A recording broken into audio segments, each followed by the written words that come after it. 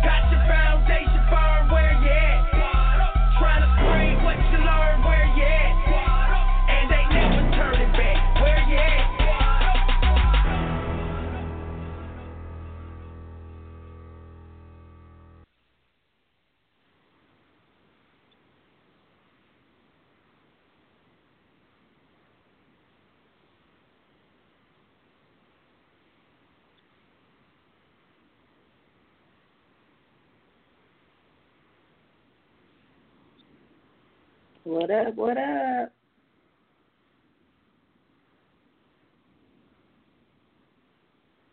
Hello? Look at the devil. Just don't want me to go, don't be right tonight. I was like, is he out there? Look, it just literally just hung up on me right as I was getting ready to talk. So I'm not gonna admit. Look, it's the devil's fault, but I'm not gonna admit how my fat finger hit the button. But it's the devil's fault. Anyway. Y'all, welcome to the Scoop Radio Show. We got a great show for you all tonight. Hello to all of my live people. Hello to those who are listening online. Y'all, real talk, it is very definitely been an interesting, like in the last 10 minutes, like a whole bunch of craziness just happened to all three of us. So anyway, we're good. We got a good show tonight. We're talking about dating after divorce with our friend, Miss Anesha Sharp. So she's going to be in. Kellz is going to give us hot topic tonight. And joining us is going to be the one and only Comedian Mack O. Y'all, if y'all ain't never heard of this dude, he is absolutely hilarious. So tune in to that. Plus, the FireStarter is back. So, yeah, we got Passion Talk. And, of course, right about now, we're going to get into the news. So, as always, before we start, let me just say if you have any questions or comments about anything tonight, call in to 929-477-2304, 929-477-2304. Press the number 1 and let me know that you have questions. That you let us know. Press number 1 and let us know that you have a question or comment. You don't have to give your name. Tell us your question or comment. Again, it's 929-477-2304. We are having some technical difficulties, so I'm gonna say what's up to Kellz real quick. What you up to, my favorite curvy kitten CEO? How you doing tonight? I'm doing well. I'm over here trying to get my live together, and I'm looking at the camera behind my live, and you can see the lightning flashing. So I know people at home, they need to tune on in, and we can ride this storm out together and have a good time doing it. That's what I say. Kellz, do storms make you scared? You get scared in the storms? No, not really. No. You sure? Are you just saying that because you don't want nobody to know you're not a thug? I mean, I'm only scared when there's like a real actual, threat. Like if I was hearing stuff busting up against the window or something, then I'd be a little frightened. But right now, I'm cool. Okay. All right. Well, cool. We're going to go ahead and jump into this news. Like I said, I keep having some technical difficulties. And for those rest of you guys who are in Oklahoma City and having some major storms, definitely be careful, please. And then also, if you're on our live, y'all hit that share button and talk to us. So we're going to get into this news real quick. This first story is probably one of the most heartbreaking stories I've read this last week. So we're going to start with, for those who don't know, Willow Creek, the pastor and the elders all admit to mishandling allegations against Bill Hybels. So for those of you guys who don't know, Bill Hybels and Willow Creek is one of the largest churches in America. And Bill Hybels was the founding and senior pastors. There were some allegations came up to sexual harassment. There was some allegations that he was inappropriate. There were some allegations that he had affairs. And the church did, or his board did a quote-unquote investigation, dismissed it. He gave a thing saying he was innocent, yada, yada. Anyway, he resigned. Well, new allegations have recently come up, which they have come from people like his administrative assistant, and his administrative assistant admitted to having an affair with him, that there was some inappropriate touching, and that there was some oral sex that had been had. And so, of course, and he's married. So now the board and, again, the pastors who replaced him, it was a male and female, they both stepped down, stating that they could not be there anymore. So in this week's story, that was just to get you caught up. So what this is saying is that the lead pastor, Heather Larson, and other church elders resigned Wednesday and apologized for mishandling allegations that church founder Bill Hybels engaged in improper behavior with women. Larson and the elders announced their resignations Wednesday evening during a packed congregational meeting at the church's South Barrington campus. Audience members applauded the elders' decision, but some people audibly groaned over Larson's announcement, and one even approached the stage in protest. It has become clear to me that this church needs a fresh start, Larson said. This is really important, she said. Trust has been broken by leadership. It doesn't return quickly. There is urgency to move us in a better direction. So, Kellz, talk to me. Tell me what you think about this. This. I mean, do you think they should have stepped down? Tell me your thoughts. Go for it. First of all, I didn't know what Willow Creek was. So when I saw the story, I was like, what is Willow Creek? Oh, that may sound bad, but I don't know who they are. I don't know what y'all are talking about, but I did read the story. And, it really is sad because I just, you know, I can empathize with the congregation because anytime there's scandal dealing with your belief system, I mean, it hurts. You know, not too long ago we were talking about church hurt and all that. A lot of people were talking about that on Facebook, and so I put this story along with that. Just I can imagine what the emotions those people were going through while they were. I think they said they rushed the stage and protests, things like that. So, from my understanding, the whole elders council stepped down, right? Yeah. Was it all of them? The whole. I mean, that's according to. Yeah, they deal. said it because. Yeah, it's a huge deal. So So for people who are listening who are saying like I don't know this. So if you compare to those like who are in the South, it's not as big as say like a Joel Osteen church, but it's pretty big. It's pretty darn close. So it's that big of a congregation. That is big. Okay. Yeah. And Bill Hybel, so if you guys have never heard of the Global Leadership Summit, one of the biggest leadership conferences in the country, one of the best for this year. So it's a big deal. Big deal. Yeah, that's like T.D. Jakes at his stage, like his whole church board leaving. So I mean it's sad. And to hear the stories and all that went on, and so I feel like they said that they had remorse because they didn't take the allegations serious enough. So to me, I feel like they found truth in that. So they have to. I think it's big of them to step down, but I can see the emotional turmoil it would have on the members. Yeah, I can definitely see that. Definitely. So to me, I think one of the big parts of this is what you just said, is that there was an investigation done, but they realized that the investigation that they did was not thorough enough, and they had to actually go back and apologize, which is what they did. They apologized to the ladies who came forward and said, "Listen, we believe you."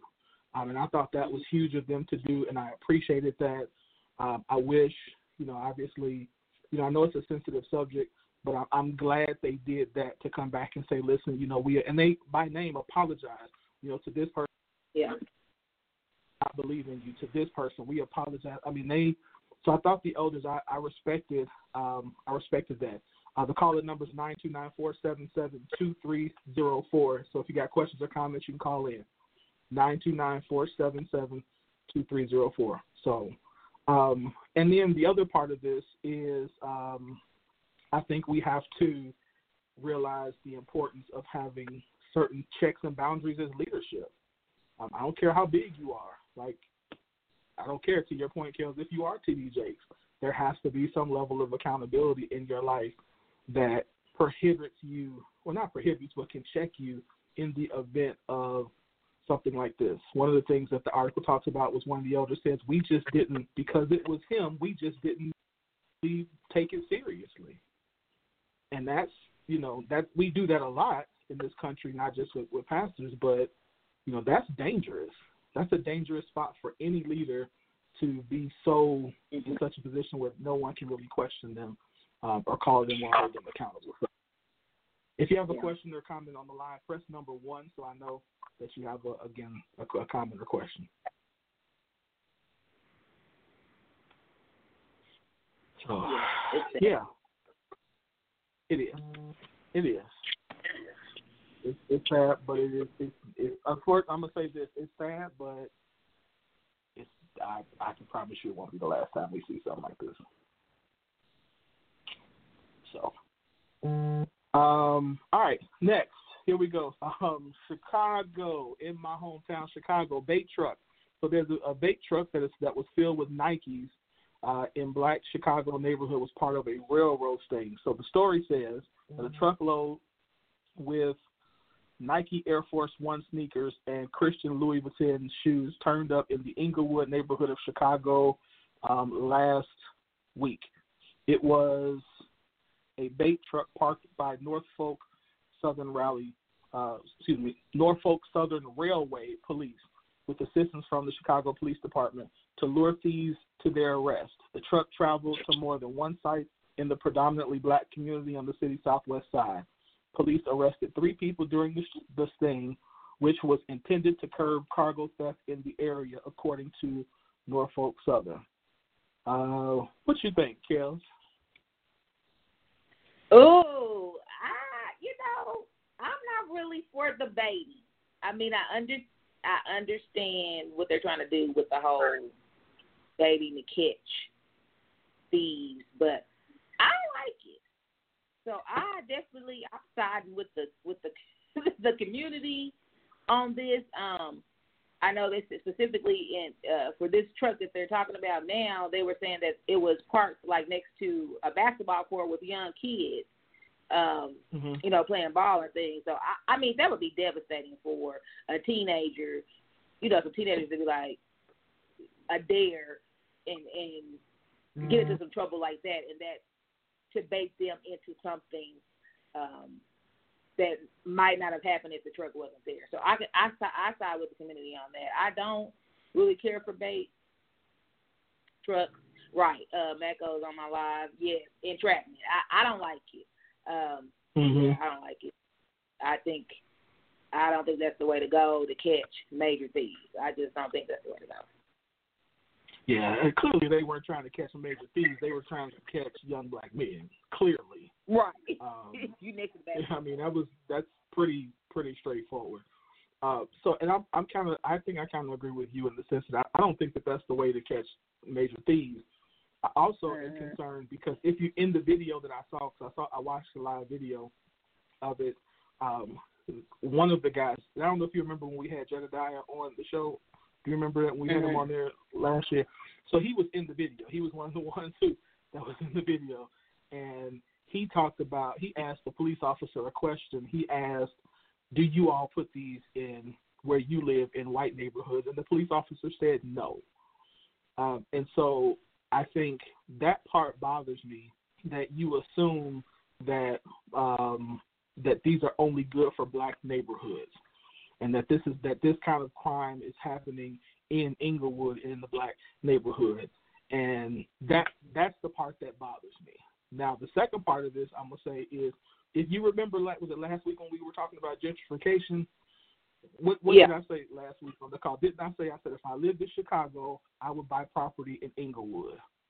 And this, to me, confirms that this is another aspect of that gentrification that we were talking about, where they are purposely using those areas to drive down the property value so that African Americans can get arrested, and so people who have money can come in and buy their property, put Black people in another poor community so we can run it down, and this whole gentrification, redlining, poverty cycle that they want to try to keep us in can be maintained. Now, the flip side of that to me is, I don't care. My mama always taught me that no matter what anybody does, what anybody says, if it ain't yours, don't touch it. I mean, everybody was taught that. I mean, everybody. I don't care if they open the trunk up and you see, walk away. And I know that's hard. That's easier said than done. But I'm saying, walk away. It ain't yours. But just think about it. Some of these youth that's at the basketball courts, you think that they may not even have a figure in their life that has told them that yet. So, I mean, we want to teach our youth that, but to me, if they're not, they wouldn't go into a mall and hold a mall up for some sneakers. But if you see a truck on the street that's full of sneakers that you don't think anybody's watching. As a young kid, that's like seeing some candy. You're gonna go and get it. So, I'm not. I agree. I'm not saying that it's easy. I'm just saying that trust me. Look, as many baseball cards, packs of baseball cards as we used to take back in the day. I'm merely just saying that we got to also look, if it's there, just because it's there don't mean we got to take it. Right, exactly. Because you clearly, we know they coming for us. Right, but this is awareness too. So that's one more thing we got to teach our youth. One more thing. Hey, if you see something that's too good to be true, they trying to trap you. Run. It's true. Yeah. Don't fall for it. Yeah. Again, if you're on one of our lines and you got a question or comment, call 929-477-2304 and then press the number 1, and that lets us know that you have a question or a comment. They'll prompt you, and then we'll read the last 4 off of your number, and that's how you'll know that you can go ahead. So call in 929-477-2304. All right, and press the number 1. All right, we got a call. We got a caller. So call it 3878. What's your question or your comment? Yeah, what I was commenting on is, I know I'm kind of late, but I was wanted to comment on the church situation that happens. That happened. Pretty much what's happening in the church today is like you previously. There's no level of accountability. We are so enamored with people's giftings, their callings. We're enamored with the way they speak, and we are just so blown away by their giftings that we don't hold anyone accountable. That's one side of it. The other side of it is sometimes in the church, what's happening today, we don't know how to handle stuff in-house correctly.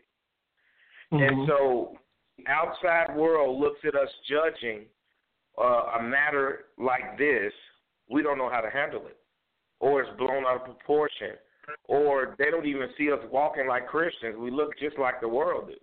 So there's no difference between, there's no line drawn in the sand of us acting like we're saved versus we're unsaved. That's the first comment. The second comment is, I am a resident of the South Side of Chicago. Well, was a resident, born and raised in Chicago. And I thought it was just, that to me, that was the lowest thing they could have did. Stopping off a truck full of shoes in the hood. Like, I just rode through Inglewood 2 weeks ago because I was on vacation. Why would you stop off a neighborhood? You know these kids' shoes are busted up, mama's strung out, daddy in jail. You bound to catch somebody. You know that. And so to me, it's a trap and a bait for young African-American kids because that's what's over there. Shut down all the schools. You take out all the music programs. You do all this gentrification. You're pretty much shutting the African-American people out of the South Side of Chicago, shifting them to the suburbs, which started, 5-10 years ago when they started shutting down the projects and shutting down Gateway Gardens, Southgate Gardens, and the Speedway projects. I mean, to me, it was sad because I seen the video, and a police officer didn't have nothing to say. His mouth was open. Because what could he say? The guy was right. Get that truck up out of my neighborhood because you ain't locking us up no more. Now, I'm not a racist person. I'm a loving man of God. But when you see that is straight injustice for those who are disenfranchised and who don't have the financial power to do something about their neighborhood. I mean, the what they can do is record a cop. Yeah, so. No, I agree. It's definitely that, and that's what I'm saying. If it's not, if it ain't yours, don't touch it. But I agree with you. It's definitely it's targeting. Period. It's targeting. It's profiling. It's definitely that. So appreciate you for calling in, man. Thanks for listening and keep listening, man. And keep calling in with your comments and questions. Kellz, what you think? You got anything else? I like that. Be active. You said what? I said yes to the brother. Be active with us. I like that. He called in. Yeah, definitely. All right, third story. This is this one is kind of tough, too. So Kenyan woman saves 15,000 young girls from female genital mutilation. Lord, forgive me for saying if I say her name wrong. Huh? I'm not even going to try. Go ahead. Nise Nilante Legente. That was close. Why you Listen, that was close. That sounded like Greek, but whatever. I tried. Okay. I'm sorry, ma'am. I didn't mean to jack up your name. She was recently named one of Time's most influential people, and for good reason. The 27-year-old Kenyan has made it her life's work to help young African girls escape female cutting, commonly referred to as female genital mutilation, or FMG. While discussing her mission with Yahoo Lifestyle, she explained the cause is close to her heart because she escaped the archaic practice herself at 8 years old. She says, I escaped by running away, saying she and her sister hid in a tree until the ceremony was over, and she has now helped over 15,000 to avoid FMG as well. She says she's also working to get rid of child marriage and FMG by 2030, introducing alternative rites of passages to her male-dominated Maasai, I believe is what it's called, community. FMG for Maasai is a rite of passage from girlhood to womanhood. Women are not considered women until they have gone through FMG, she says, explaining the societal role of female circumcision. She says FMG is my community. In my community, connects the girls ending their education with child marriage and with teenage pregnancy. A girl is 10 or 12 years old when she undergoes FMG. Then she's told she's a woman, which means she's ready for marriage, and that means she has children. They all go together. She also, so at the end of this, they talk about how her own tribe agreed with her because they realized that this was also a way for them to not only allow girls to go to school longer and get their education, but there was an economic benefit in their community. They could be economically stronger if they allow their women to finish their education and go to school. So, what you think, Kellz? Oh yeah, more power to her. I had a friend that took an interest in female mutilation and just different women from different countries that would flee to the U.S. and then they would get entrapped with in the sex trade and things like that. So the stories I heard was, oh my God, it was brutal. So I mean, I applaud her. She's a modern day Harriet Tubman. I'm one of her fans now, and I will be trying to keep up with her. So I'm glad that they are giving her recognition for that because that is awesome. Yes, it is. I agree. So yeah, I'm gonna post this one as well for people who haven't seen it, but what she's doing is awesome, and I definitely want to continue to support her. So, all right, we gotta wrap it up because I'm late, and it's time to get to our first song of the night, so we can keep moving. But our first song of the night. First of all, I'm sorry. This section was brought to you by the Money Mentor. So we are at 14 days into our savings challenge. If you have not joined, it is 31 days of saving something. So you still have 16 days where I'm challenging everybody to save something, whether it's a penny, $1, $500, $1,000, something every day for the month so we can get into the habit of saving. So it's still not too late to join. All you have to do is if you go to my Facebook page, click the sign up button, and you're in, and that's it. So, all right. So again, our first song for the night is by Tone. It's called Better Days. Again, it's by Tone. It's called Better Days, and we will get into our hot topic with Kellz and Mack O right after this song. You listen to the Young and Duke made the beat.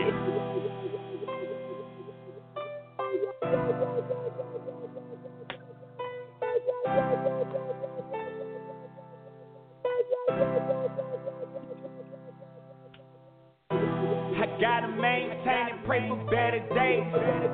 Trying to keep my faith and smoke the pain away. I'm moving on and hope to learn from my mistakes. I gotta maintain and pray for better days. Trying to keep my faith and smoke the pain away. I'm moving on and hope to learn from my mistakes. I'm proving to myself that I'm gonna make a change. I gotta maintain and pray for better days. Trying to keep my faith and smoke the pain away. I'm moving on and hope to learn from my mistakes. I'm proving to myself that I'm gonna make a change. If your pocket's empty, there's no need for complaining. You control your actions, realize it and change it. I'm hungry for success and I'm getting impatient. Demanding what I need, so give me my payment. I'm trying to make it out, no rent or late payments. Building me a savings, I watch no vacation. Man, I'm on my grind, need what's over famous. Can't be wasting time, it's in me to chase it. Grab my blood in me, authentic, no faking. Out of sight, out of mind, can't build me no cases. Moving back to Minnesota, then heading to Vegas. Trying to get my life right for me and my baby. I gotta maintain and pray for better days. Trying to keep my faith and smoke the pain away. I'm moving on and hope to learn from my mistakes. I'm proving to myself that I'm gonna make a change. I gotta maintain and pray for better days. Trying to keep my faith and smoke the pain away. I'm moving on and hope to learn from my mistakes. I'm proving to myself that I'm gonna make a change. It's a lot to go around, there's no need to be hating. I'm just in my own lane, cause people be faking. Broke opinions ain't worth issues, so how can it change me? Had to understand that this just comes with the game. Can't let them knock my focus, no time for the hopeless. Every day I'm on a mission, ambition get boasted. I'm confident and I'm humble, used to eat with roaches. I came up off hot plates when the stove was broken. Moving on to better things, I changed my lifestyle. Every day I think about my life before the lights out. Mainly cause I see the difference in my choices now. Shorten up my circle, keep around me who important now. Purple haze got me seeing through a clear view. If you're trying to move on, leave your past up in your rear view. Gotta keep a banger cause these pigs trying to kill you. We getting smarter, that's the reason why they fear you. I gotta maintain and pray for better days. Trying to keep my faith and smoke the pain away. I'm moving on and hope to learn from my mistakes. I'm proving to myself that I'm gonna make a change. I gotta maintain and pray for better days. Trying to keep my faith and smoke the pain away. I'm moving on and hope to learn from my mistakes. I'm proving to myself that I'm gonna make a change.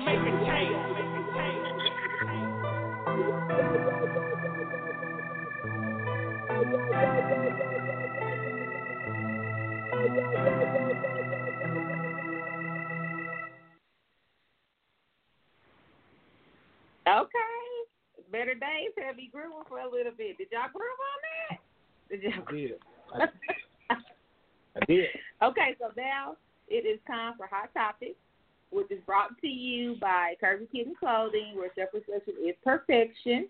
We are servicing women that want to showcase their curves. And you can get in touch or get you some Curvy Kitten at www.curvykittens.com and use the code KKNEW, so KKNEW, for a 10% discount. Now, for this good old Hot Topic, we've been talking about Hot Topic for about 4 days. And I have a wonderful guest, Mr. Mack O. Mack, are you there? Yes, ma'am. Can you hear me? Yes. Can you hear me? Yes. Okay. We can hear you. Am I clear? I got my headphones on. I'm in the back of my yacht, so I want to make sure y'all can hear me. Yes. There's no feedback. We're out here on the ocean. We good. So, says, a man has to love you more than you love him for a relationship to work. Basically talking to women, and this post is actually coming from Derek Jackson, and we know we have a lot of men out there who don't like him, but he was actually talking against the statement. So the way we're going to do this is I'm going to start with Mack O and see what does he think about that statement. So what do you think about this deal that men should love women more than they love them for a relationship to work? I don't even think it makes sense. The statement. I don't even understand the logic behind the statement. Like how do you decide which gender has a love? Like none of it makes sense. So I can tell you I disagree. Unless it's my daughter. Now I would tell my daughter to make sure that whatever boy she likes loves her more than she loves. I would definitely tell her that. But I'll tell her you probably, but it's gonna be tough on you being with somebody that you don't really love like that either. But make sure if he got enough money, you can learn to love him. So I guess it depends on who we're talking to. But in the practical world, nah. Unless it's Makai, find you somebody who's rich, who loves you more than you love them. Not a lot more. Rich too. Hey, look, man, I can want whatever kind of son-in-law. You can pray for what kind of son-in-law. Man, if you're going to bring a new son in your family, make sure you got some money. That's all I'm saying. You said forget the love. As long as he got more money than you, then that'll make more sense.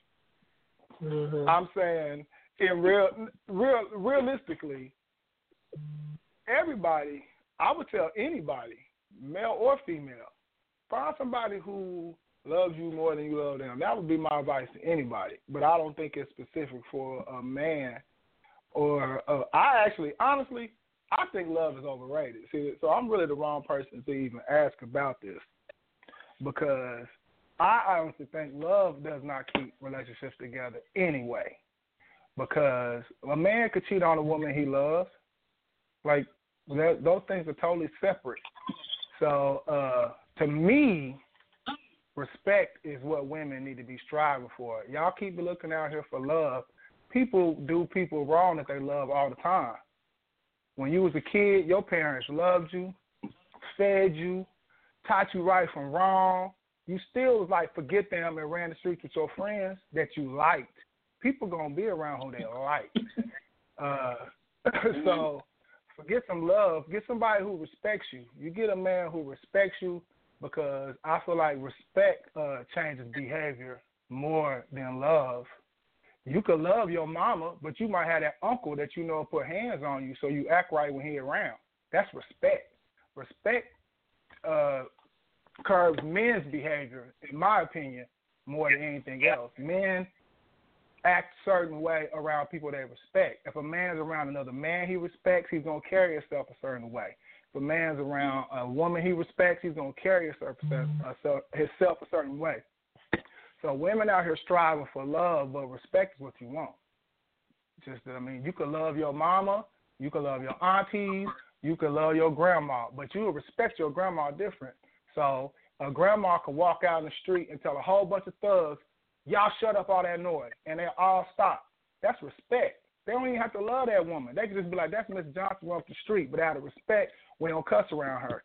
So women, I feel like y'all chasing y'all tails looking for love. Find you a man who respects you. Yeah, that's my advice. Because love don't mean nothing. Love.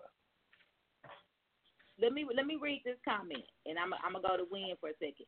So one of our members had put a comment on the live, and I asked her if I could read it live tonight, and she says, "Well, now, because you guys are on here, y'all ain't never heard the old females say this. Do you know why they say this? When a man loves you more than you love them, they are ready to settle down. Y'all know darn well that's true. They're more mature, got their play out, more focused on life. Now, men, don't get mad or resist the statement. Welcome it. When y'all realize you have the right one, you probably had four before the right one. You act right and you want to get married. Go sit down with your grandma, ask her about that statement, and ladies, you need to take heed of it as well. Stop grabbing a hold to a piece of a man. Oh, yeah, then she was saying some more stuff that wasn't part of that. But, so I can see what Miss Teresa was saying with that is just saying that if a man loves you more, then he's going to be ready to settle down. So I think it's a play on words and people are looking at the wrong thing. What do you think about that? Well, I think even. Or Matt, are you talking to me? Whichever one. Oh, I'm sorry. Go ahead. Because I'm talking about. No, go. You good. You good. Go for it. Well, so do I would say even in her statement, she even tells you that love is overrated. Because she, even in that statement, she said he had 3 or 4 good ones before that he didn't even have time for, he didn't even think about. Because at the end of the day, it was time. A man is not going to settle down until he's ready to settle down. And that happens at different times. It could be different circumstances that lead to that in a man. But it could be when he's 18 for some men. It might be 70 for some men. But it's not really about, you could be a good woman, but you could be a good woman at the wrong time, and it's just not going to work out for you. Now, he might look back when he's ready to settle down, then he'd be like, man, she was a good one. I could have settled down with her. At the time, he wasn't ready to settle down. And y'all not down to wait it out because your friend's going to tell you that you're stupid. So y'all ain't going to do that. Well, ain't nobody I know. Right. And that is fair. That is fair. So that's how y'all end up. That's how y'all end up married to your third really option in life. What you really want to be with. You end up happily married to option number 3. Y'all both be married to option 3. And y'all live happily ever after. That's because God is a comedian. Number 3. What you think, Win? What you think? So I think a large portion of what Mac said initially is not respect. I'll be a Philly too. What'd you say? I'm sorry. Go ahead. Oh, and I was gonna say, I think a lot of the part of what he was saying earlier is not respect, it's fear. And so I think a lot of the stuff that we do is we can't confuse fear. So I do think that I don't think love is overrated, but I do think that what we do is that we don't take enough time to investigate, is the word I'll use, other areas of relationships. Like, do we want to, are we compatible in other areas? Are we able to, to work things out together? We don't do that kind of stuff. So, but I do think that it's necessary for there to be love, to be present. Now, to the original question, I think I posted this, and I almost hate to say this, but I actually had to agree with Derek Jackson on this one. The entire idea that a man has to love a woman more in order for the relationship to work is asinine. It's crazy. It's absolutely crazy, and it's manipulative. I think what has to happen is you have to love one another. You have to respect one another. You have to be in a position where you want to sacrifice and be for one another. That's how a relationship works. Not me loving you more than me loving you, but that's, you have to do that. And I think if you do that, then that solves that issue. Not he loves me more than I love her. That's just whack to me. Yeah, it can't be a contest, because if it's a contest, then people have to keep score. If you're really talking about love, the reason why I say love is overrated, because the love that people really show in the world is not really worth dying over. But if people really love like we're supposed to, then you're not really worried about what you're getting in return. You're just supposed to just love. It's just like if you give some money to someone homeless, you're not supposed to worry if they're going to drink or smoke. You're supposed to just give it. And that's the same way you're supposed to do with your love. You're supposed to just love. And really, if you love somebody, it's supposed to be unconditional. And I don't really think people are really and then if you do that, then it's really if both people are doing that, then it can't be a more. If we both love infinity, then it can't really be a more. We just both have to just love unconditionally. If I love my wife unconditionally and she loves me the same, then it's not a more. It's just we just both love each other. Right. I agree. So when, and I said this in my statement, when I hear that saying, and I've heard it before, I don't know if I've ever heard it from my mom. I don't even remember where I heard it at, but I've heard it before. When I hear somebody say that, I take it as them saying, find a man that's going to cherish you. So I didn't take find a man that loves you more than you love him as a like or a physical attraction type, like a literal statement. Because I even use the example, like if somebody, like some people, if they say I love you and the response is I love you more, we don't take offense to that. That's just a term of endearment. I mean, we're not saying, oh, I love you more as in a contest. That's another form of endearment. So I guess I don't understand why that love you more would be offensive unless you're meaning like that person doesn't love you at all. To me, it's just cherishing you.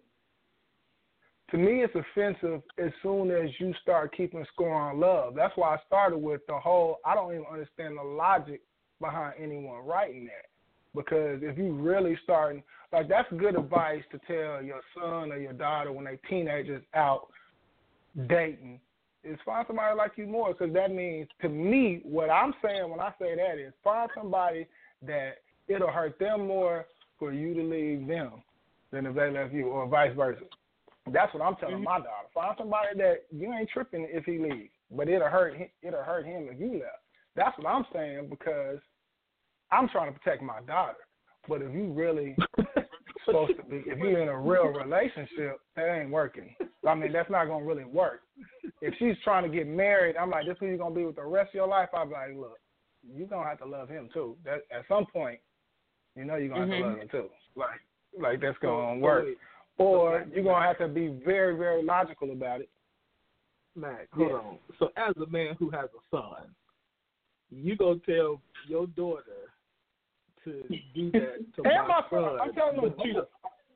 But you don't want. I'm telling them both.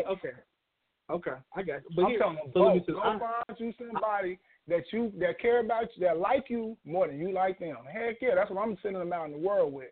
Now, once they deal with some more people, they can figure out what kind of people they want to have around them. But yeah, starting off, go mess with the people who like you more. So if you decide to quit messing with them, it ain't hurting you. Yeah, that's how I'm. That ain't out the Bible. but yeah, that ain't in the Bible. But that's what I'm telling them. Yeah, find you somebody. I tell my son, man, go find you a girl who like you way more than you like her. Kick it with her for a couple months. Get your confidence up. Yeah, go get you one who like you way more. I'm gonna tell my son the same thing. I would tell anybody that. If you out here single, first thing I'm gonna do is go find you somebody that you out their league. Yeah, go let them feel. Yeah, go do that for about 2 months, man. Just go feel what it feels like to be in a relationship where you just know I'm better than you. Go do that. It's good for your spirit. A lot of people ain't never been there. A lot of people every relationship they've been in, they just been happy to be with who they've been with. No, go be in a relationship where you like, you lucky I'm here. It feels good. Go do it. Everybody need that in their life. Okay, I'm gonna read this other good comment. This is from Mr. Clinton Patton. He's also been a guest on our show, and he says, "We as a culture continue to utilize dysfunctional values to have a healthy relationship, but they consistently sabotage relationships. Relationships should be natural. Each person within the context of a relationship has value regardless of gender. Teaching our young men to be with someone who loves them less than they do is dysfunctional and a setup for relationship failure." Agreed. I think he makes a good point. He does make a good point. But me, okay, I'm gonna throw this out here. Hold on, I'm gonna throw this out here to y'all, to the men. But don't y'all always go for women who are out of your league? Y'all always go for women who are out of your league. No, men don't. No, I've never seen a woman out of my league. That's right. That's what I'm saying. That's what I'm saying. No. So most guys don't do that. There are a lot of guys who stay with somebody who they think is on their league or in quote unquote in their league or below them. There are guys who do that. I don't know why. But For sure. I know a lot of them. Yeah. I don't know, cause I feel like men, y'all are so visual. Y'all always chasing someone. Y'all. I guess I shouldn't say y'all. Some men chase women who they think are perfect 10s or look the best or trophies and things like that. So right, but what we know is no matter what, she still stank when she boo-boo. She's still a regular person. She still got insecurities. Yeah, that's what. No matter how fine you are, no matter what, your breath stinks in the morning too. Yeah, there's truth to that. I mean, I understand that, but if y'all always chasing the dream girl, then you got to be prepared for them not to love you as much as you love them. If y'all do the chase, y'all chasing the Have you seen me? Well, listen. That's why it depends on what kind of person you are and how you view yourself. Also, that matters too. Have you seen See, I actually feel like there's nobody out of my league personally. So it almost made me cuss on this show. And this is the thing though. Women are always attracted to different things. Y'all are not always visual. It's women that are attracted to humor. It's women that are attracted to strength. It is women that are attracted to power, money. It's a lot of different things. So it might just be one thing. The dude could be slouchy or whatever, but he might just have that one thing that one woman likes. So it's different. Women, y'all gotta, your looks matter a lot more for women. Unfortunately, the way our society is set up, it's just the way it is. That your looks matter. Right, and it's not fair. It's just the way it is. So a dude can be like, yeah, I ain't got, man, but I always smell good and I dress nice. Them my two things.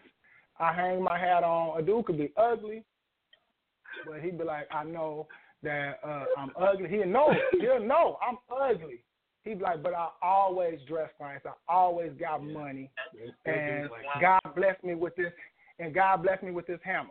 And that's what I'm out in the world with. And then fine girls would be like, why are you in my face? And he'd be like, I got some stuff that God gave me you don't know about. And then y'all hang out to figure it out. And then you be stuck with the ugly dude. That's how it happens. And don't let them have any money. Yes, women are easier. And so if the ugly dude can always get, if an ugly dude can get the pretty girl, I don't understand why y'all so shocked that women are taught to find somebody that loves you more than you love them. Because we'll date, but we'll date an ugly dude. Y'all won't date an ugly dude. Let me handle this one, Mac. I think the reason why is because it's just because Mac and I know that. Most dudes don't know that. Most dudes don't know that there's, that's available to us. And so I think what winds up happening is, again, when you have no self-confidence, which a lot of dudes don't, they go into these thinking, I've been shot down a couple of times, so I'm just going, instead of staying with the 9s and the 10s, I'm going to go down and get me a 5. The 5s like me, and they okay with me. Mm-hmm. So, I mean, I know guys who are like that. I know guys, but now let me say this. I also understand, I actually historically understand where this thought comes from. I think this thought comes from a time when it was, when women were not as empowered as you are today. So it was seen as something was wrong with you if you got a divorce, or if you're, or it was okay, if not okay, but it was more acceptable for a dude to have, 2 different families, one in the South and one in the North, or one, on the other side of town. So you thought if I got somebody who loved me more than I love them, then there's a less chance that he will leave me or he will, cheat on me. And so that's the original, I think, genesis of that thought. But now that doesn't work. That logic doesn't work anymore. Right, because society has changed. That's that's a way of thinking, like you said, when women were like, okay, but in those situations, it was a woman that's coming in with nothing. I'm safe. I'm allowing myself taken care of. I need to have a man who loves me, so I know I'm always going to be taken care of. Right. Now everybody coming in, working, got everything. Y'all need to find two people who can work together, who can deal with each other. The reason why I said love ain't enough is because sometimes two people that Bobby Brown and Whitney Houston loved each other, and they had no business being together. They was toxic together. So sometimes you got to also use logic, common sense, and realize, okay, we work together well. We love each other too. But love, I feel like at the foundation of your relationship, love is very important. I just think respect is like the foundation, then love is next, and all the other stuff. It's just my way of viewing it. Not fear, just I just feel like people wrong each other all the time. I feel like the word love, as soon as people love you, that's when they start doing you wrong. And like when everybody need to keep them some friends around that just still trying to prove they down, that just like you. Because them the people that always come through. Them the people who love you, like right now, if you have a party, the people who love you is the one who ain't going to bring no gifts. They'll be like, you know what's up? You know I just had a flash. It's like straight out, man. They'll come straight to your party empty-handed. Now, you'll go over your friend's house, like your work friend you don't really know. You'll make sure you bring a gift because you don't really know them like that. But your real friends, you'll come over empty-handed without thinking about it. That's how we do to people we love. We clean up for strangers. We cuss around our kids, but we won't cuss around other people's kids. That's what we do when we love people. We let our guards down and start doing people wrong. That's what you do.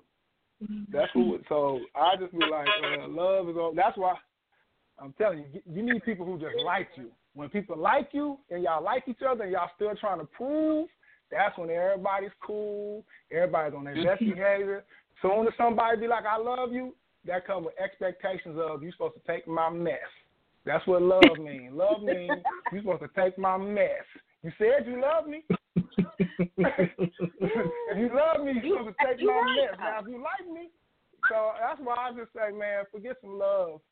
You need to be around people that you like and you respect. And everything else is like your relationships to be hunky-dory. When y'all get love involved, that's when, you start doing people wrong. Them the people who get taken off the list first of Christmas. You be like, I love you, man. I ain't got no money. I got to take all the people I like. So I'm just saying, man, watch out for the people that love you, man. That's who's going to get you. And you're going to get them, too. It ain't even on purpose. It's just how we do. Once we love people, we just start doing people wrong. Just subconsciously, we like, you supposed to love me. So you got to take all this mess. I ain't got to be on my best behavior around you. So you got to take this mess. I'm going to be late. So what you saying? When we liked each other, I was on time. Now I'm late. Mm-hmm. So you saying love makes you lazy, what you saying? Love makes you lazy, man. Love makes people lazy. You wasn't getting no bonnet loving when y'all just liked each other. You got the bonnet when it was love. That's when the bonnet come out. When it's love. Yeah, now you get to see these panties with the holes in them. We love each other. I'm agree with you on that one. Love makes you get these holy panty love. But when we like each other, that's when you get that good love and when it's like. So soon as it turn into love, everything get lazy. Yeah. What it is. Y'all are crazy. Fingernails not done, toes don't be painted no more. All that. We love each other. Yeah, I ain't opening the door. Man, why I gotta go all the way around to open the door? You know I love you. You get late. Get the door. You get late. Get the door. You know I love you. Yeah, love make everybody lazy. Whether it's your parents, it ain't even just your relationships. It's your parents. It's everybody. It's your friends. It's everything. We all guilty of it. So yeah, you're right. That's why keep you some people that like you around that's trying to prove themselves. We're gonna end on that note and keep people around who like you. And Mack O, real quick before we go, let people know how they can follow you and where they can catch you the next time for a show.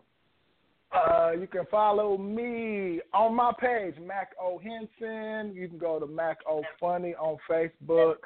I'm Mack O on everything. I'm Mack O Henson on Instagram. I really don't be on all that stuff like I need to. I'm still like a dinosaur, so I'm about to catch up and start getting my social media up. Y'all start following. When I start putting these videos out, I don't need y'all just to like them. I need y'all to share them. If I put my videos out, y'all hurt my feelings, y'all don't share them, so I'll be like, forget it. I ain't doing it. If I don't get enough shares, I just quit. I'm spoiled. I'm an artist, and I'm sensitive. And y'all don't share my stuff, I just be like, forget it.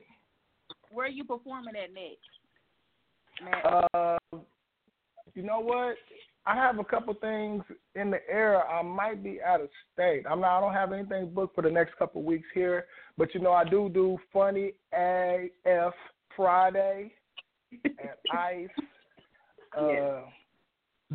I'm all over the city. I'm everywhere. Yeah. I'm in Tulsa. Very funny. Very funny. I'm Catch 'em. 3-town big. I'm Chitlin Circuit big. Well, thank you for joining us. Very funny, one of my favorite comedians. And so remember me when you make it. Remember me in the school when you make it. But right on. It's time for some new music. Well, it's not new, but it's time for another song. It is "How Do You Feel" by Novi Tide.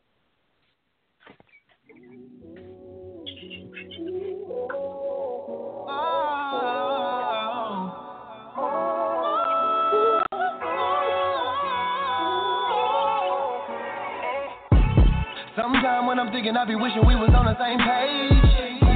But you was showing me the real you, so I let you run the show past. Now that I'm gone, you care. And I don't care that I'm gone. I don't care if I'm wrong. The sun still gon' shine strong. Every time I try to grow your mind, girl, put you on game. You ain't listen to a word, pay attention to a thing I had to say. But you gon' learn today.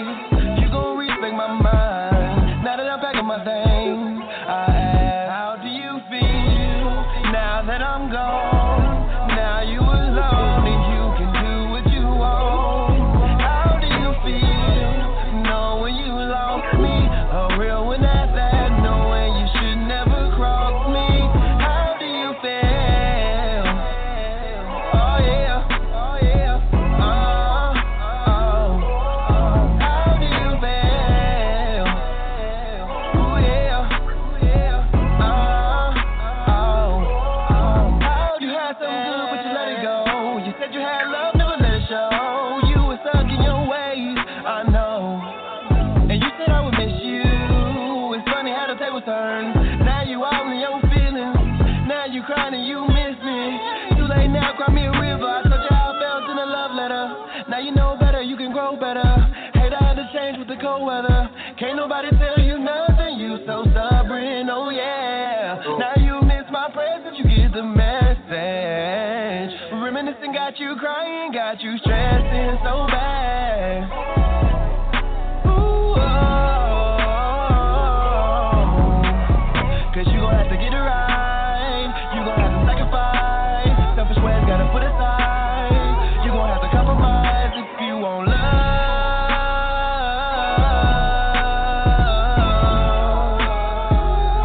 If you want my love. If you want my love. How do you feel now that I'm gone?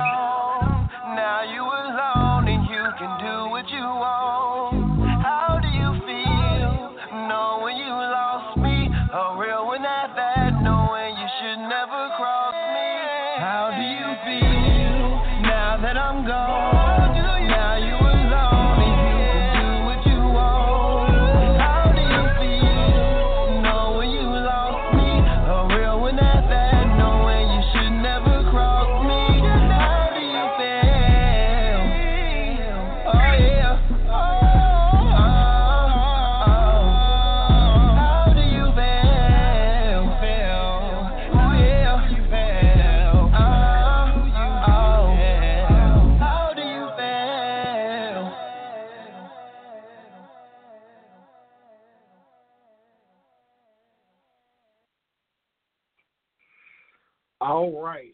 So, I'm sorry. I had to catch my stop last. So, we're going to get into tonight's topic. The dating after divorce. I'm sorry. I'm trying to stop laughing. And we are joined by Miss Anesha Sharp. So I'm going to read bio, and then we're going to go and get into this tonight. So, Anesha Sharp is the executive director for a world-renowned ministry, Charles Martin Ministries. As an ordained minister, Anesha has a desire to minister to people of all walks of life, but she has a relentless enthusiasm to help women and youth succeed.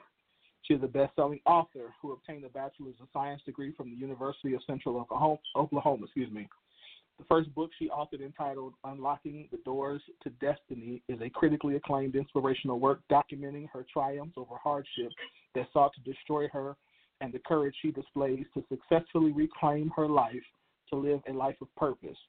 Her most recent publication, And She Laughed, Volume 1, is a fictional piece of varied experiences women encountered geared towards helping them see the champion in them no matter the situations they face. In her passion for success of today's youth, she recently created a curriculum entitled Who Am I Anyway? A curriculum designed to help youth of today have a clear introspective look at themselves and not succumb to life's traps. Anesha is the creator of Writers Boot Camp, a workshop series inspired to help authors find their voice and tell their true, authentic stories. As an author coach, her program assists aspiring authors to produce a best-selling book and develop a successful marketing plan in only 6 months. Anesha is the mother of 2 handsome sons and 1 beautiful daughter. In addition, she is an award-winning and highly sought-after conference speaker whose words deliver, inspire, and invoke change in the lives of the audiences she touches. With her infectious smile, genuine love of life and people, her transparent messages have been delivered in schools, churches, workshops, and conferences around the nation. She also has been featured in several magazines and publications, interviewed on several radio stations, and on television. She is passionate about helping people discover their true identity and fully develop in their purpose. Anesha resides in the suburbs of Oklahoma City. Ladies and gentlemen, Miss Anesha Sharp, how are you doing tonight? Hello? Hold on. Now, we read all of that this week. It's going to work tonight. Right. I done read all of that. Whew. Hold on. Well, let's get together. What's the stupid? Hold on. Give us 1 second. Kelly, what your song? You got a song for us while we're waiting? Hold on. I'm sorry. Yeah, we were due for technical difficulty.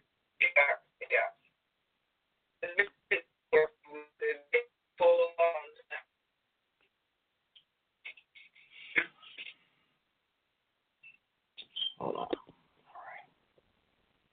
All right. Sorry.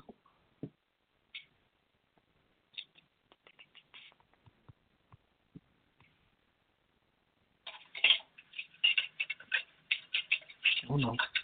All right, Anesha, can you hear me? I can. Can you hear me?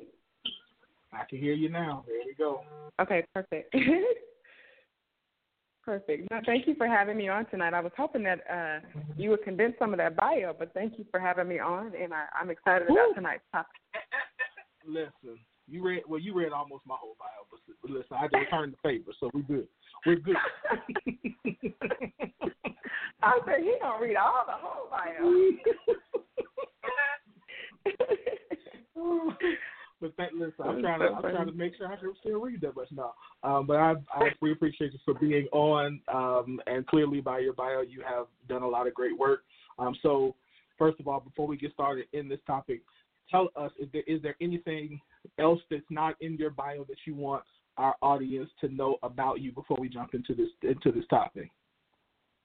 I think you covered quite a bit, so I'm actually good. I think you'll give me time to talk about the conference I have coming up. But other than that, no, I'm good. Okay.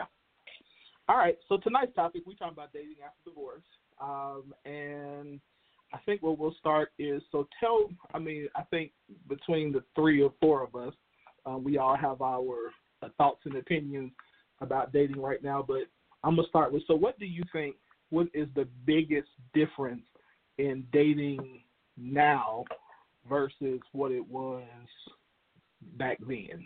And when I say back then, I don't mean like we old, super old, but, you know. Well, I mean, I was married for 17 years, so that is back then. Yeah.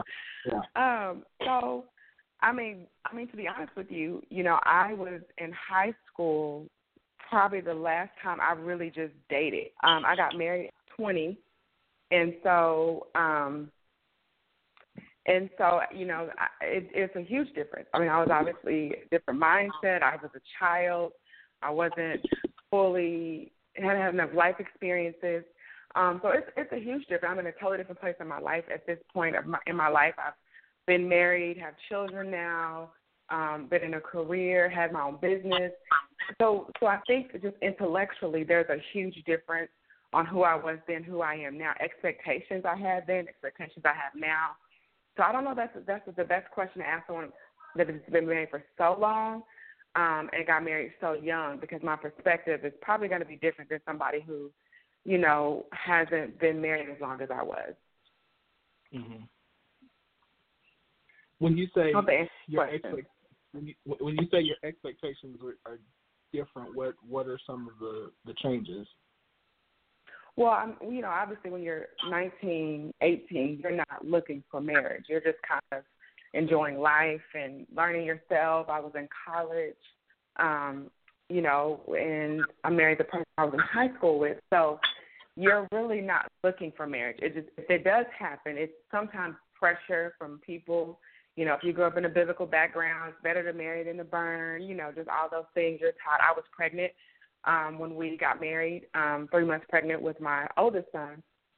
So there was some pressure there. So when I say different, I mean expectations. I really, you know, wasn't necessarily at that time looking to be married. I'm not saying I'm necessarily looking to be married at this point, which, you know, that's not something I'm not looking for.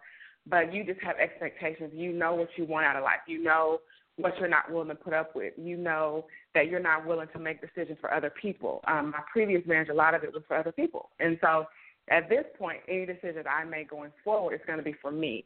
I was more influential in my 18, 19, 20, you know, those years of my life. I was very influential. I wanted to please people. At this point, I'm excited to be able to please myself and to be happy with the decisions I'm making for me and not anybody else. Kellz, did you have a question? I'm sorry. Sorry, I was on mute.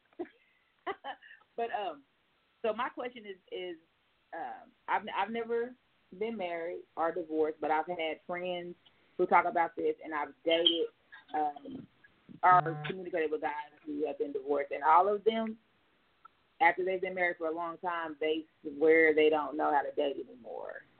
So, I mean, what is this thing that, I mean, just because you've been married a long time, is it just that they're scared to date? I just don't buy into, I don't know how to date. I don't know how to tell if someone likes me. I mean, we all learned that in elementary school. So, you know, can you enlighten me on that aspect? Right, so that's not my story.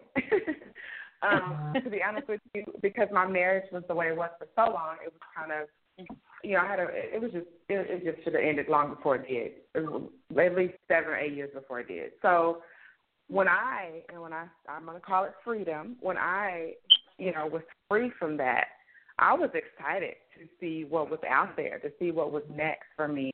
Not that it had to be marriage as much, but just to be able to be free to be myself again and be free to meet people and be free to know me in a different aspect. So for me, that's not my story. I'm surprised when people say that. I was like looking forward to sitting down and having, you know, dates, because I didn't have that in my marriage. So for me, that was excitement for me. So I can't even understand somebody who wouldn't say that. Okay. Yeah, I don't buy it. I just, you know, I thought maybe, you know, someone can help them along the situation, because I'm like, it's like riding a bike, you know. Right. Or liking somebody again. I think what I think for me, what the difference was it wasn't so. Go ahead, Q. Go ahead. I'll ask after your question. Go ahead. I wasn't clear on my throat to cut you off. But I sure will take that lead in. And actually, Kell's question was a good, that was setting you up for my question.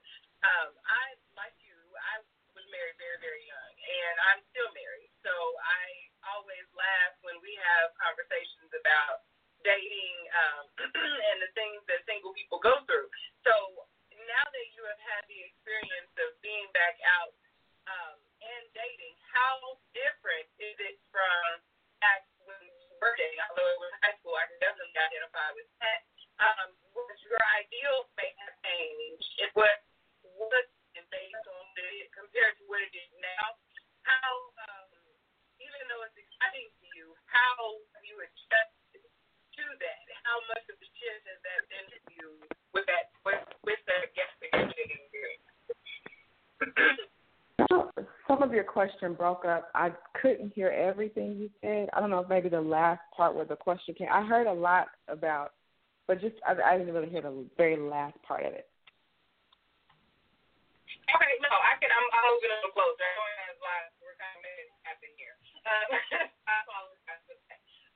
What I was saying was, with such the distance that you had in dating and being married, how different is it? While it's exciting, I understand that. How different is it now compared to then, and how enjoyable has that been for you? I hope you can hear me now.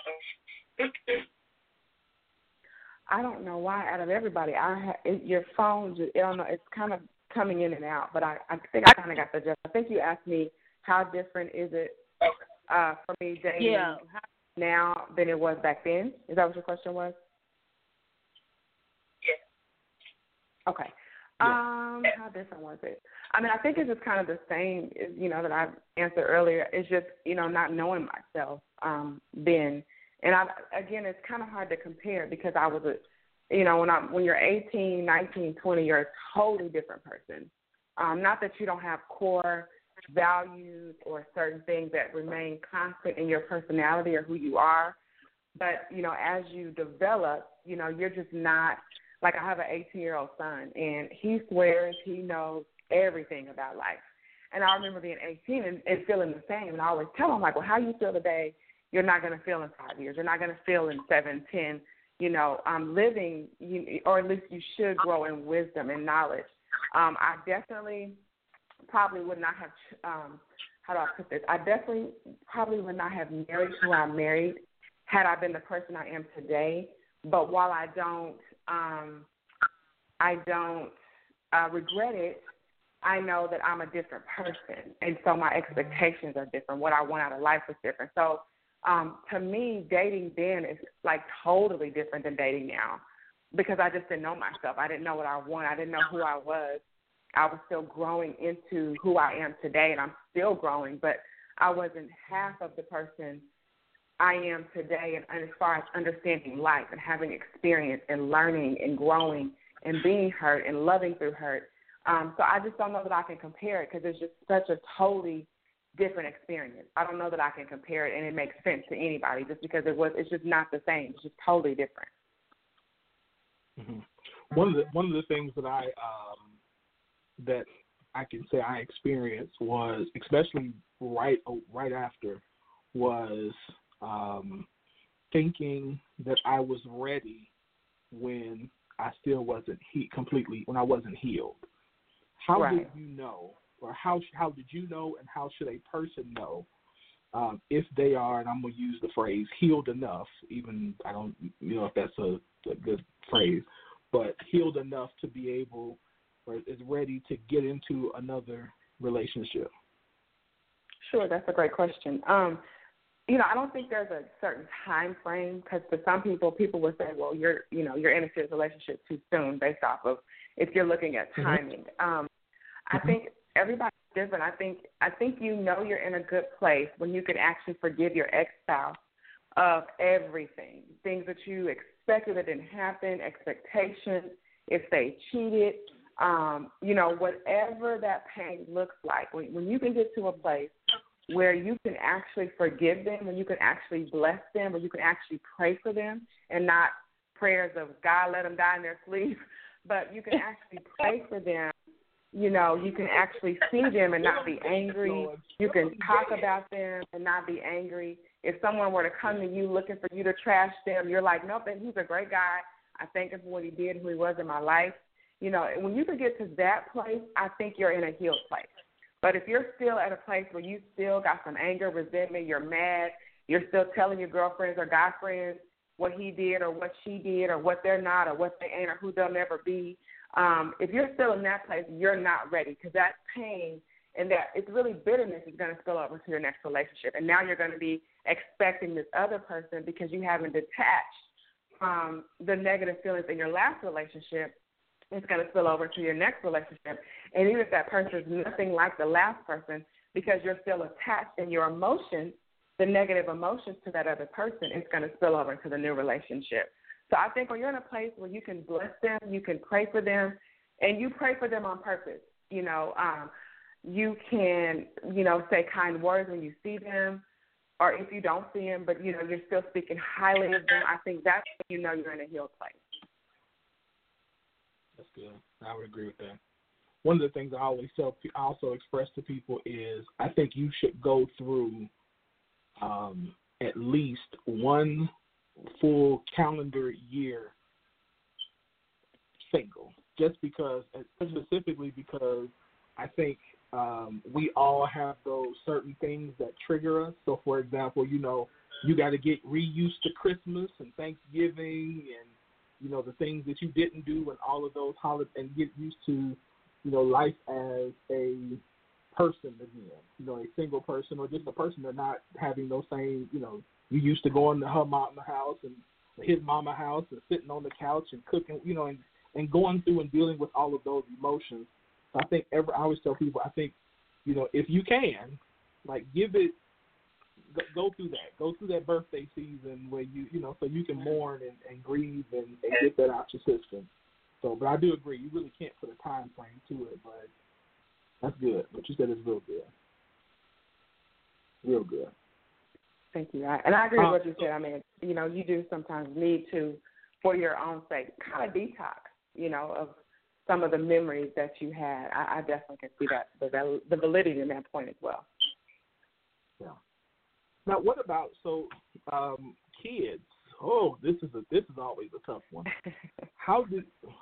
Lord Jesus, how do you, I mean, what are your thoughts and ideas on when to introduce children to this, to the new boo?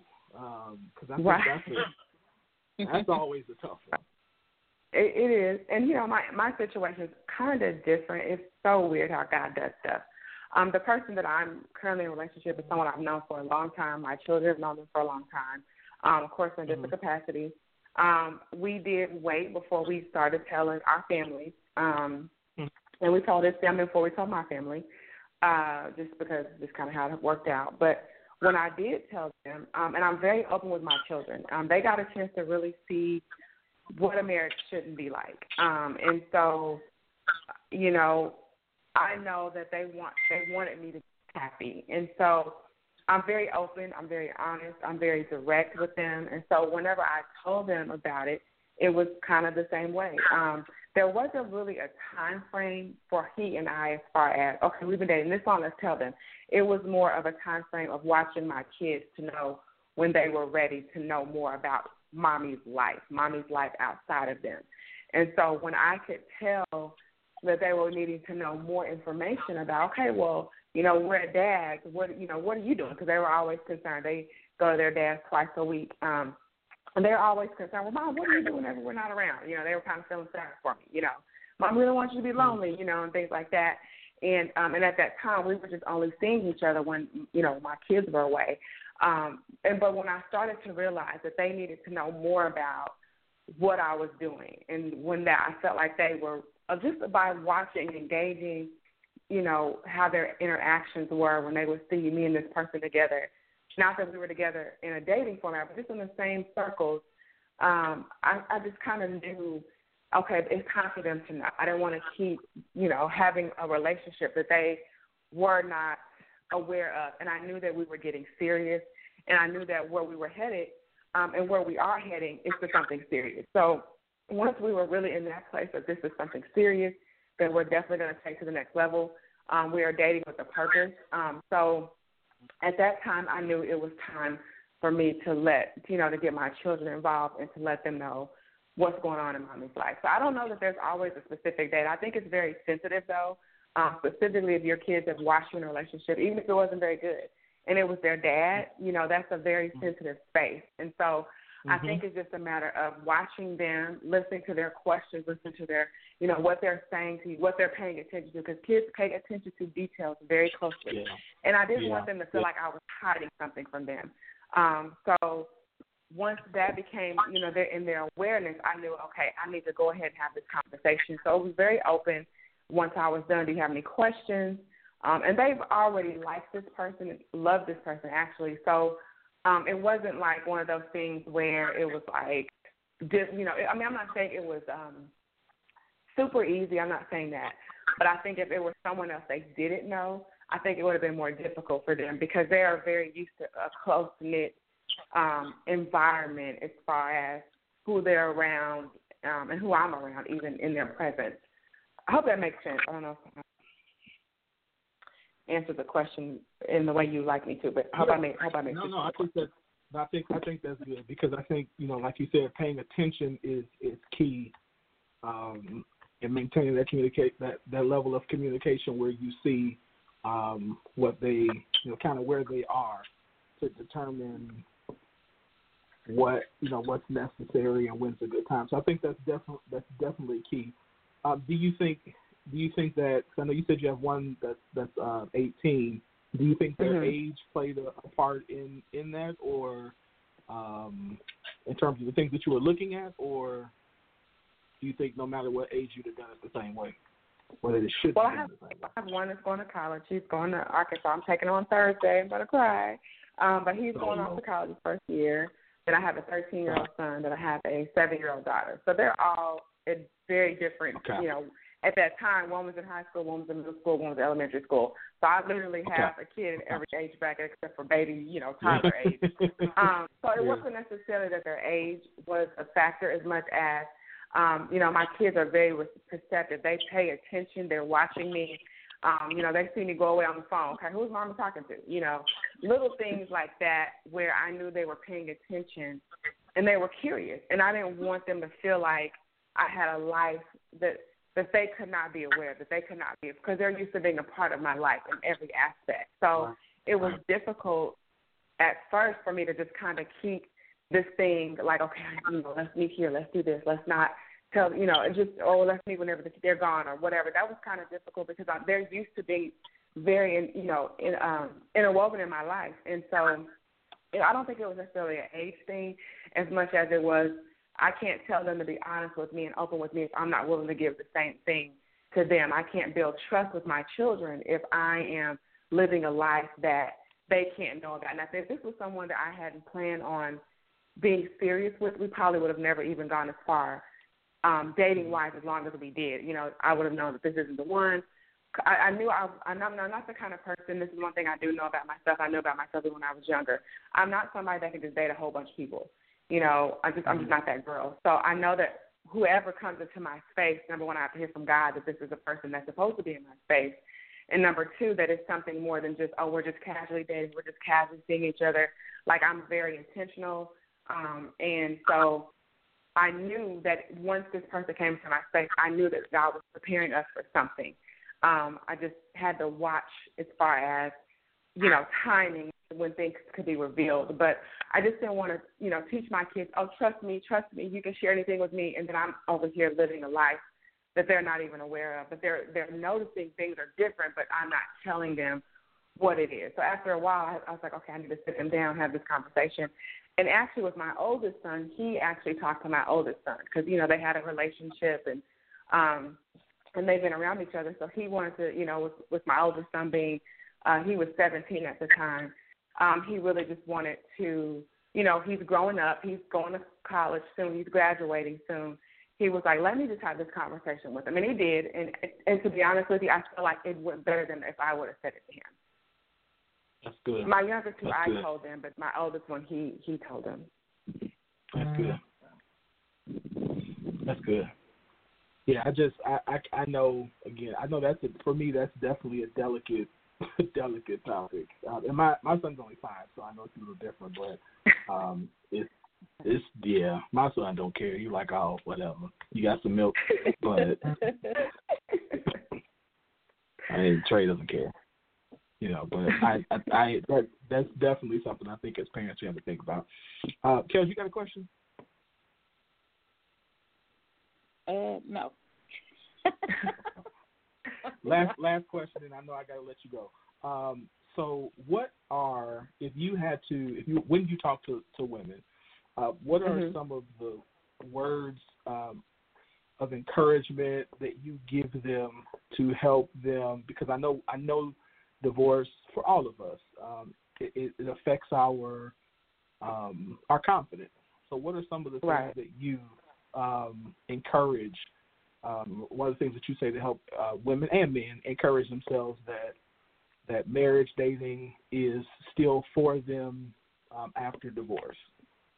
Okay, that's a good question. One of the things I think you first have to do, because like you talked about, it makes you evaluate who you are as a person. Because it's like, here you are, you invested whatever amount of time that you invested into something that you hoped and you prayed. Most times you might have even, fasted or whatever you've done. You've read books, you've gotten counseling, you've done all these things that to make it work, and then it fails. So the first thing you end up feeling like is, I'm a failure. And not only am I a failure, but I'm a failure at the thing I'm supposed to be good at, because relationships were given to us because we needed them, because it was a blessing to our lives. And the thing that I'm supposed to be good at, I failed. And so, number one, you have to forgive yourself. Forgive yourself, not just that person, but forgive yourself. That whatever transpired, that it transpired. And one of the things I always tell myself is that, and then don't regret it. One of the things I think that we end up doing in our relationships is we regret it. I shouldn't have did this. I should have did that. I shouldn't have. No, that was obviously in that space of your life, that was exactly what you needed. So let go of the idea that you failed. Let go of the idea that the regret, that where you were with everything you were as that person in that moment, that relationship was exactly where you were in life. And so give yourself permission to love again. Give yourself permission to even be broken. Sometimes it's just a matter of, God, crying, just, sitting in that space and not feeling horrible, if that's I know that's kind of maybe sounds weird to be broken and not feel horrible, but you're actually giving yourself permission to feel every single emotion. And what emotions are, they're supposed to move. Emotions supposed to move out of you. And when you allow yourself to release that, all the negative things that a lot of times we keep and we carry because we want to protect ourselves, because we're not going to let that happen again, well, it ends up really infecting you. And so when you let those things go, that actually allows you to be open for healing. And so, I would say just forgive yourself, get out of regret, give yourself permission to cry, to be broken, to feel emotional, to mourn.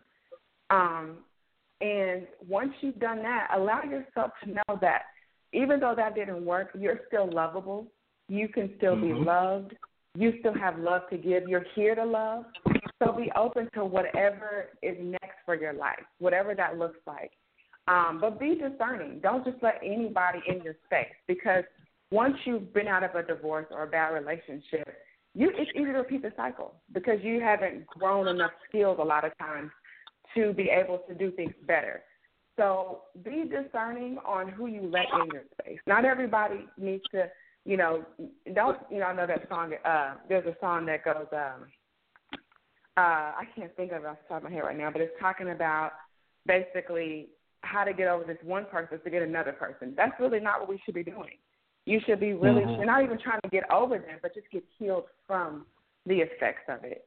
I think once you get to those places, and then you recognize that I am lovable, no matter, because I think that's sometimes women, we feel that way. Like, maybe I'm not lovable. Maybe you know, maybe I'm too difficult, maybe I'm too whatever, and you start to make yourself think that you don't deserve something that you actually were born to give and receive.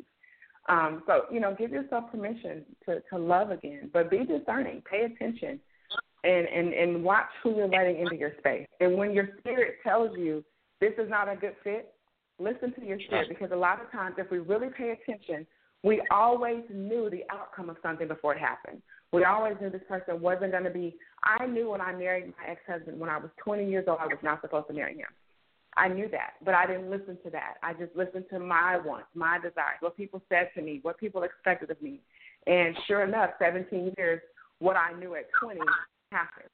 So listen to your spirit, man, because you really know in your knower who you should be letting into your space and who you shouldn't. That's good. All right, well, thank you. Real quick, I know you got a conference coming up.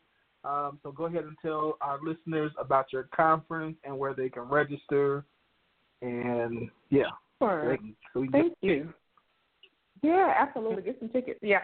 So, you know, a lot of what I am going to be doing in the conference, it's based on healing. It's called Rip the Runway. It's a women's conference, and we're going over just different areas of healing that we need: financial healing, relationship healing, like we're talking about tonight. Look at the people on the flyer.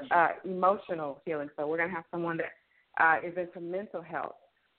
Let's see, what else do I have on here? We're going to be talking about wholeness, financial healing. So just pretty much every area, soul, mind, body. We're addressing all those broken areas where we need to be healed. We're going to have worship. Somebody's going to worship. We're going to have dancing. So it's just going to be one of those moments where you can really not just come and get information, but my prayer is that people who have been holding on to things, that they'll be healed, that they'll be delivered. And you can just go to either my Facebook page, Anesha Harrison Sharp, or the website for the actual conference. Let me pull that up really quick. It's the Anesha Sharp website this is kind of long, but it's aneshasharp.wixsite.com #Rip the Runway 2018. But if you just hashtag Rip the Runway 2018, I'm sure you'll find something in social media that'll get you to where you're looking for the conference if you're interested. If you have questions, you can always just find me on Facebook. I'm all over Twitter, Instagram, at Anesha Sharp. And so that's kind of some quicker ways to find me. Okay, and I'll post a link on my page too for anybody who's looking for it. So make it a little easy for you. But we appreciate you for being with us tonight, and we'll definitely have to have you back again for more. And definitely, we're hoping your conference goes well. So thanks for tuning. Yeah. Thank you so much. All right. Oh, that was good. That's a lot of good stuff. All right, guys. This that was really good. And again, make sure you. I will post the link to the conference. So go out and get tickets for it. I'm sure it's going to be an awesome. And we're definitely appreciative to Anesha Sharp for joining us tonight. So we're going to skip the song because we're running behind. We're going to skip our song, and we're going to jump into our passion talk. So, Kellz, I'm going to let you go ahead and introduce the FireStarter. Yes, the FireStarter Ms Cicely is back with us. We have missed her. She is here to empower us, give us courage, confidence, and communication. She is the FireStarter, and I'm going to let her do her spiel because she does it so wonderful. But I'm introducing the some and reintroducing the others. Ms Cicely. Come on, girl. Hello, my sweetie pie, Kellz. How are you? Fine, how are you? And Winfred, of course. Yes, ma'am. Yes, hello ma'am. to you. And where is my Keela Key? She ain't with us tonight. She's just having technical difficulties, so she's here. Yeah, she has technical difficulties. Oh, yeah. Lord. Well, give my love to the Q. Would you do that for me? That is all right. What a squad, and what's up, Scoop Nation? This is your girl, as Kellz has said, Cicely Victoria, owner and founder of Crafts International. My business is to help train and equip people to find their voice of identity so they can stop people pleasing and be empowered, encourage confidence and communication. I'm a certified professional coach. I'm a counselor as well, you guys. I am the queen of empowerment, and I set people's lives on fire for a living, and that's why they call me the FireStarter. Welcome to Passion Talk, where we give you practical tools for everyday living so you can press into your personal power. Well, thank you for that very warm welcome. I've missed you guys dearly as well. The FireStarter has just been blazing in her life as per norm and needs to take care of some things. But I am back with you, and thank you so much for having me, and for the little that I heard of the topic of this evening was very profound. So I just want to add to the pot in that regard, and hopefully I do it justice in kind of partnering with that messaging about dating, after divorce and things of that nature, and also even as a hot topic that was featured. So today, I won't be before you long, cross my fingers in Jesus' name, I won't be before you long, we're going to be talking about getting off the clearance track, okay? And so one main thing in the reflection of, those who are not just dating after divorce, but just dating in general, but particularly after divorce, because as the young lady was communicating that, contrary to popular opinion or what people may not understand, divorce is a real deal trauma, that you experience. That is a traumatic experience, no matter what people attempt to sugarcoat, no matter, what the situations were, no matter if it was justified, if it was mutual, and it's no matter what. It is a tear, and it's a tear of the soul, and it is traumatic. And so with that trauma comes the need in following up with it with definitely a great amount of healing, great amount of soul searching, great amount of recompense and restoration to your own self, as was being communicated for the small part that I came in on. So I'm really glad that she was pressing in upon that, because that's the first place where you need to start before you even tempted to get on the clearance rack. So we're going to talk about the clearance rack for a second, okay? And it's inspired by a quote. Oh, and please forgive me, you guys. I might sound a little different. I'm dealing with a little congestion. So if I sound like I'm talking through my nose, I am. Because I'm dealing with a little lump. But you still with me. The fire's still with you. So the quote is, when you undervalue what you offer, the world will undervalue who you are. I'll say it again. When you undervalue what you offer, the world will undervalue who you are. And that was stated by Oprah Winfred. And so in the light of getting off the clearance rack, I'm going to just throw some things, at you in regard to being, a clearance rack item, but for both men and women, or even volunteering or setting yourself up to be posed as a clearance rack item, or maybe not even knowing, that you're behaving as a clearance rack item, so on and so forth. So one thing we want to know is that if you respect yourself, to get respect. Okay? It's very important to respect yourself to get respect. So for those people who, just believe that respect is automatic, right, and it should just be given just on sheer, recognition that I deserve it, I'll defer in regard to how the way of the world is, okay? So not to say that every human being isn't worthy of respect, but nevertheless, people are typically going to entreat you based on the posture that you give, or based on what you present yourself as. They will entreat you as such. So you need to first and foremost to not even get put on that clearance rack, to learn how to appreciate what you bring to the table.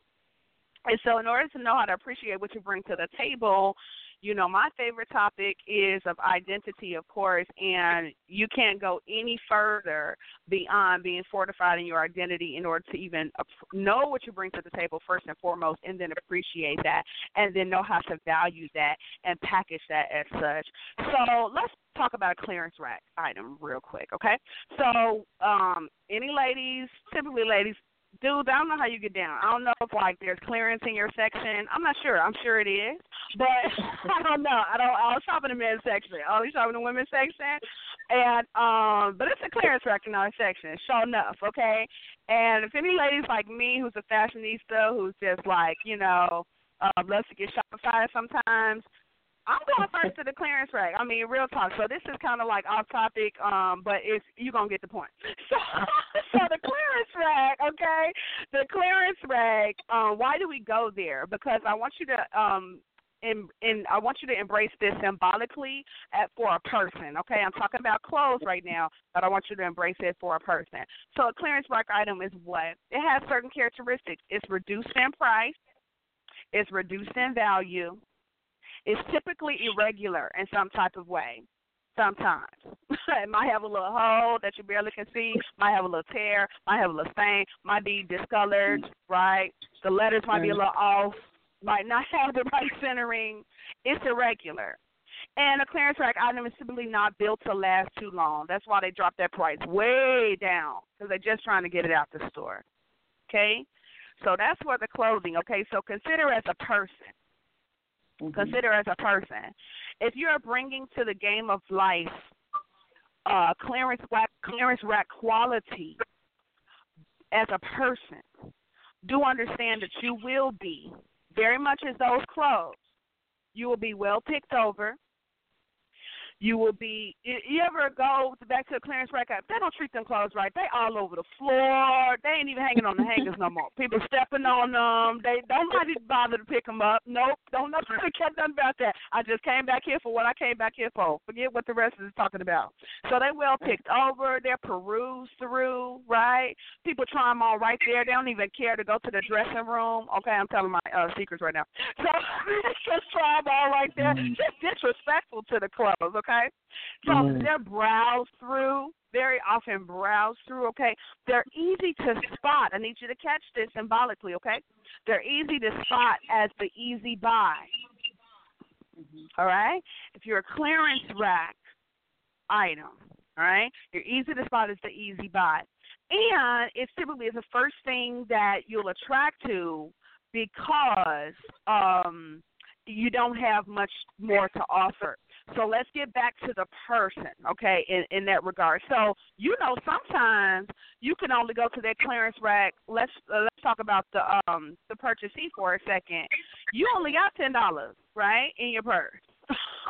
So I can't come here to get nothing regular retail, okay? Because first of all, you know what I'm saying, I got this emergency party to go to, and I need something cute to wear or whatever, and I only got $10, okay? So this is all that I can afford, all right? And so it's the first thing to attract to, because that person who's trying to purchase it, they don't have much more to offer you, okay, in order to obtain of it.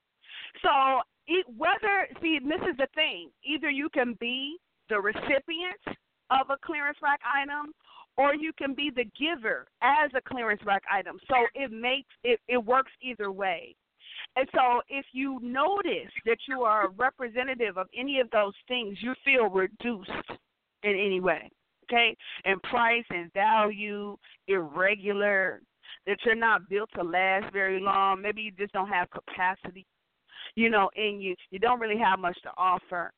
Then these are the things I need to challenge you in order to address those areas, right, in order that you not be clearance rack.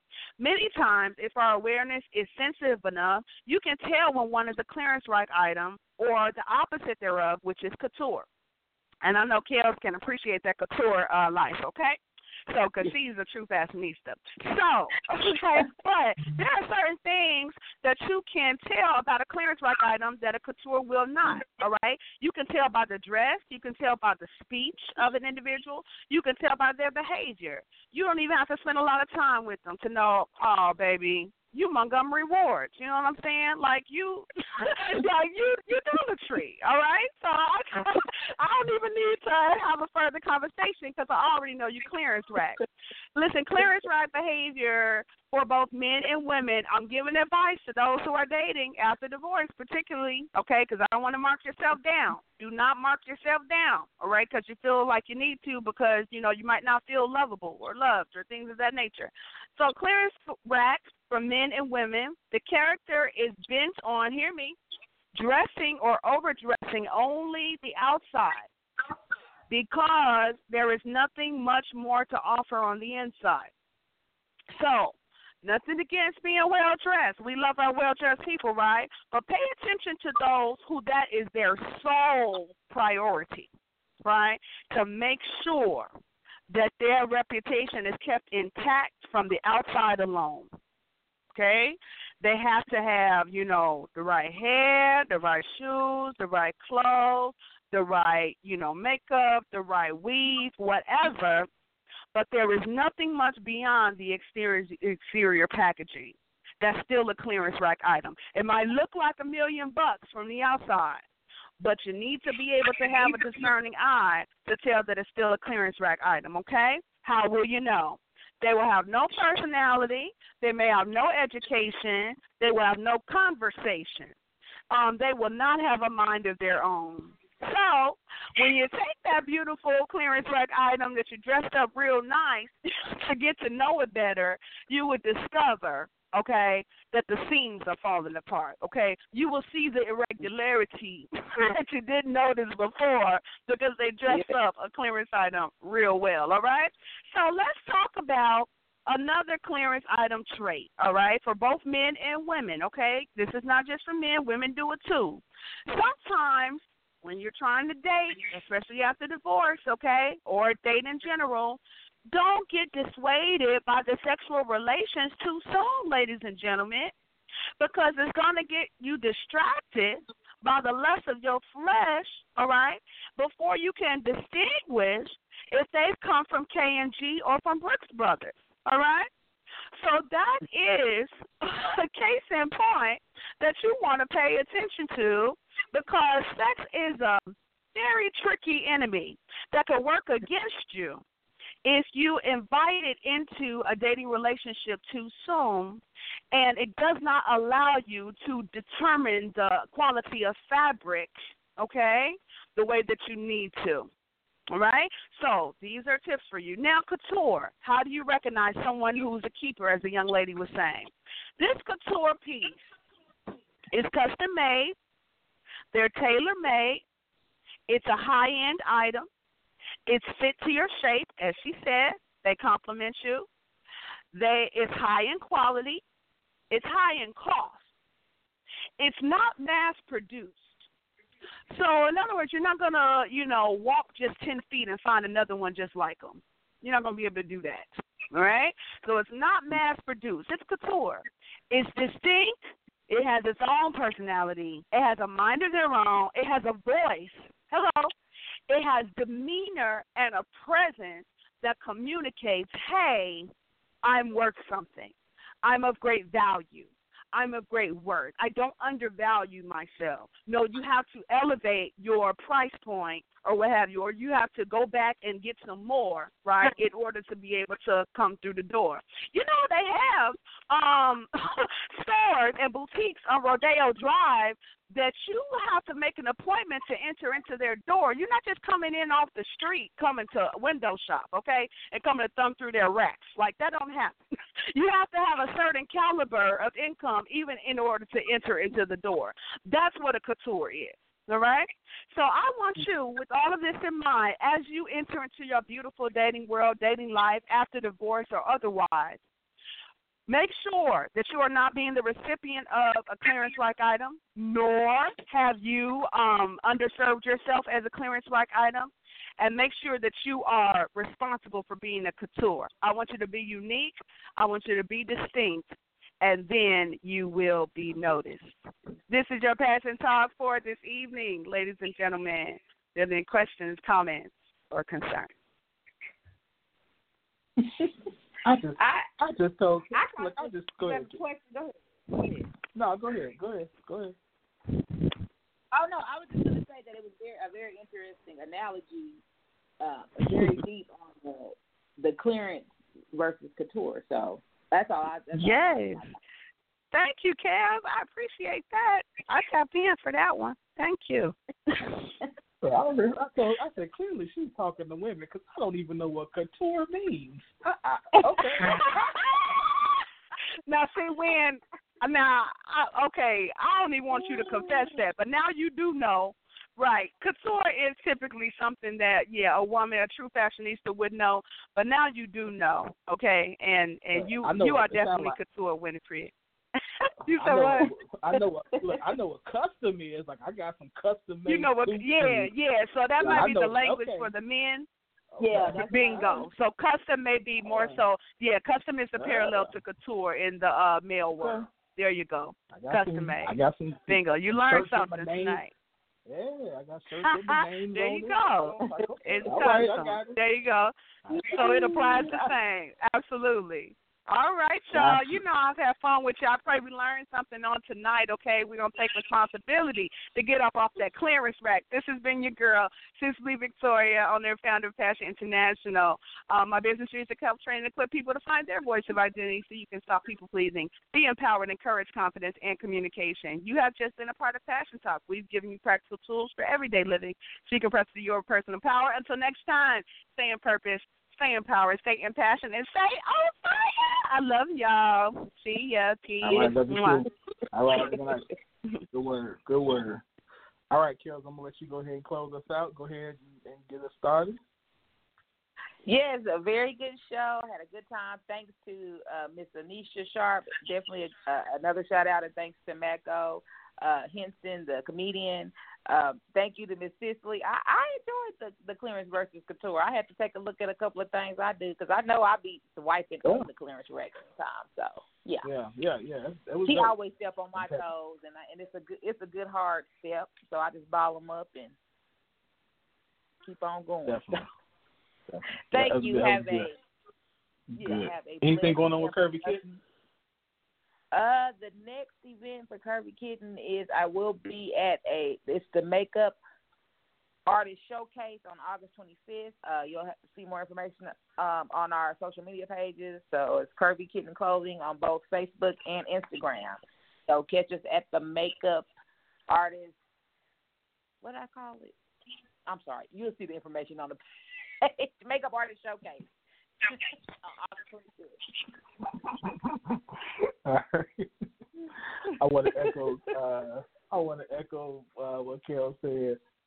Thank you to Mack O. Thank you to Miss Anesha Sharp. Y'all make sure you go and support both of them. Mack at his comedy shows, Anesha with her book, and with her upcoming women's conference.